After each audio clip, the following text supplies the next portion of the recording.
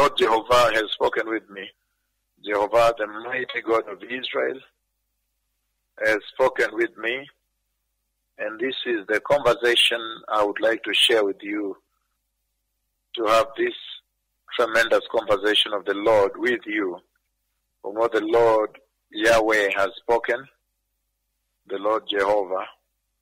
At this hour, especially this very important time in the history of the church, the Lord Yahweh has spoken with me, blessed people. Well, in that conversation, the conversation that took place about 2 days ago,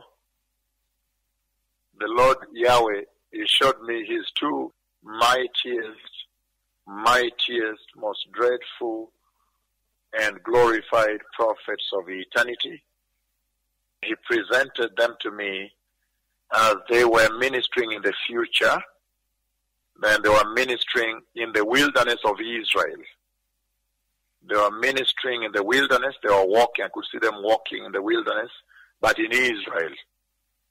And so really at this hour, even as we speak, the Lord has shifted gears, and the Lord has escalated prophecy.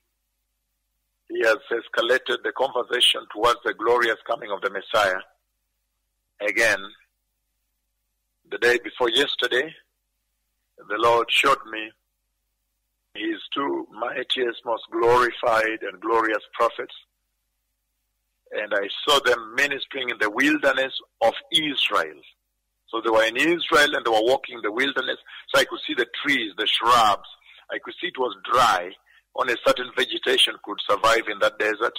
And they were walking between the shrubs and the vegetation that had grown in that wilderness. And they were ministering from the wilderness of Israel. Now this is amazing. This comes at such a time when there was this conversation that took place that you heard as we announced here, when Israel pronounced itself on this matter of the prophets of the Lord. Now, in that conversation, ministering in the wilderness of Israel, we see very clearly that that is an event in the future. The Lord has shown an event that is going to happen in the future. And at that time, it's absolutely very clear that the church will have been taken away. So this really has a greater pointing and greater impact and messaging that is going on out from heaven regarding the glorious coming of the Messiah. It's all pointing at the glorious coming of Christ Jesus, the Messiah.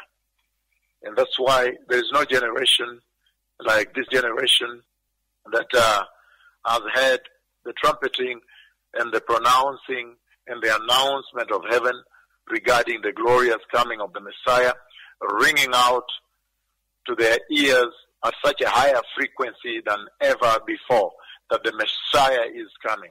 The Messiah is coming. And so the Lord in the process is raising the importance of preparing for the glorious coming of the Messiah. And in so doing, he is exalting righteousness. He's asking this generation to go back to receiving Jesus and walking in righteousness, that all men may now receive Christ Jesus as Lord and Savior and be holy and turn away from sin and stay away from the sexual immorality that you see has really been clouded and deluded this generation and their preoccupation with it. So all this is being trumpeted in this same message when he showed me the two mightiest and most glorious prophets of Israel ministering in the wilderness of Israel. It made me see the two mightiest prophets of Jehovah, the prophets of the Lord, the prophets of the reign, the prophets of eternity, the prophets of the cloud of God. And I saw them ministering in the wilderness of Israel. And I could see the shrubs there, the kind of vegetation for that dry place. It's a desert situation. And they are ministering, they are walking in there in Israel. And they've gone there to defend the nation of Israel. They've gone there to bring to bear, to bring to reality the agenda of God, the prophetic timeline of God regarding the national revival of Israel and the redemption of God's covenant people, the blessed people of Israel. May the Lord bless you. The Messiah is coming. Todah Shalom. Todah Rabbah. Todah Todah.